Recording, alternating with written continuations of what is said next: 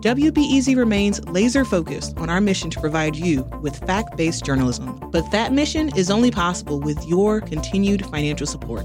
Become a sustaining contributor today. Give now at WBEZ.org/donate. Good morning. Welcome to Friday. I'm Erin Allen, and this is The Rundown. So back in December, the Chicago City Council approved a funding plan to extend the CTA Red Line southbound to 130th Street. That was major, especially since Chicagoans have been rallying for this for the last 50 years. But that budget approval was still aspirational. They were hoping to secure federal support as well. And now the feds are coming through. President Joe Biden's 2024 budget proposal includes a $350 million capital grant toward extending the Red Line. Pete Buttigieg is the U.S. Secretary of Transportation, and he says he was touched by the stories from residents who've been cut off from the city's mass transit system. So this is an example of what it means to have a fair and equitable approach to ensuring transit reaches everybody. The Red Line extension is one of 18 public transit projects across the country that's listed in the federal budget recommendation. Right now, it's awaiting approval from Congress. And it's obviously crunch time for this runoff election because there have already been 2 debates in 2 days. It got heated between Chicago mayoral candidates Brandon Johnson and Paul Vallas last night, this time in front of an engaged audience at the DuSable Black History Museum.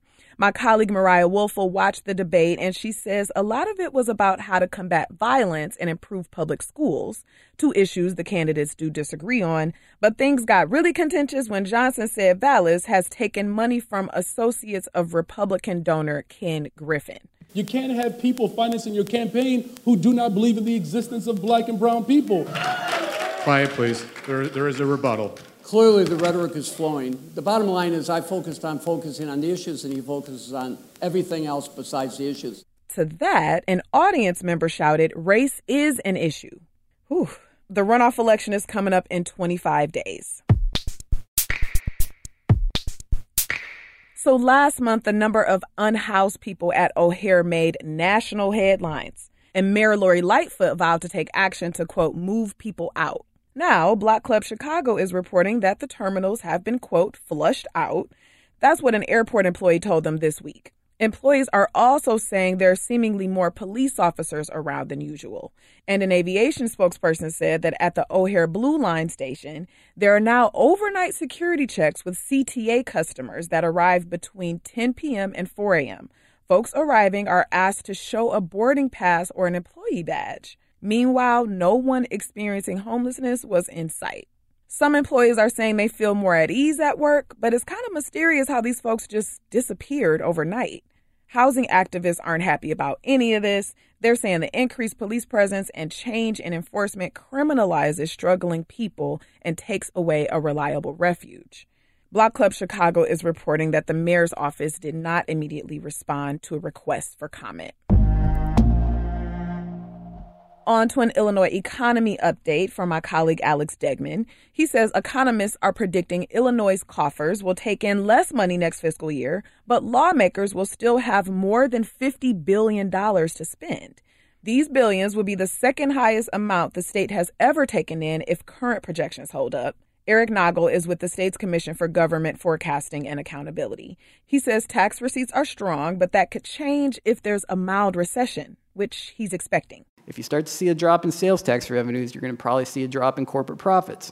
And corporate profits means they're going to start letting people go. You start letting people go, and you're going to have less income tax revenues. So it really is all connected to the sales numbers that we are seeing. The commission's estimate is one of several that lawmakers will use over the next couple of months as they negotiate how to spend that money. The budget is due by the end of May. And now for a few quick hits. Look out, they're dyeing the river green this Saturday at 10 a.m. for the city's annual St. Patrick's Day celebration. There are 3 parades kicking off this weekend, too, downtown, on the south side, and on the northwest side. You can get more information at choosechicago.com. And it's that time of year again. Daylight saving time starts this weekend. That's the annoying one. We're losing an hour. Sunday at 2 a.m. is springing forward to 3 a.m. And poof, a whole hour gone. As for the weather, rain this morning turning into snow eventually. That'll likely slack up by this afternoon. It's going up to the mid-30s and cloudy the rest of the day. Low tonight going down to the low 30s. And that's it for now. Later today, it's tax season, and a new Stanford study has some findings that are pretty trash. Black taxpayers are about 3 to 5 times as likely to be audited as everyone else, which is a pretty disturbing finding. And we spend quite a bit of time in the paper trying to unpack that and understand what else can be done. But the IRS doesn't collect data about taxpayers' race. I'll talk with one of the study's authors about how colorblindness can cause even more bias within U.S. institutions. That's later today at 2 o'clock. I'm Erin Allen. Thank you for listening to The Rundown, and I'll talk to you later.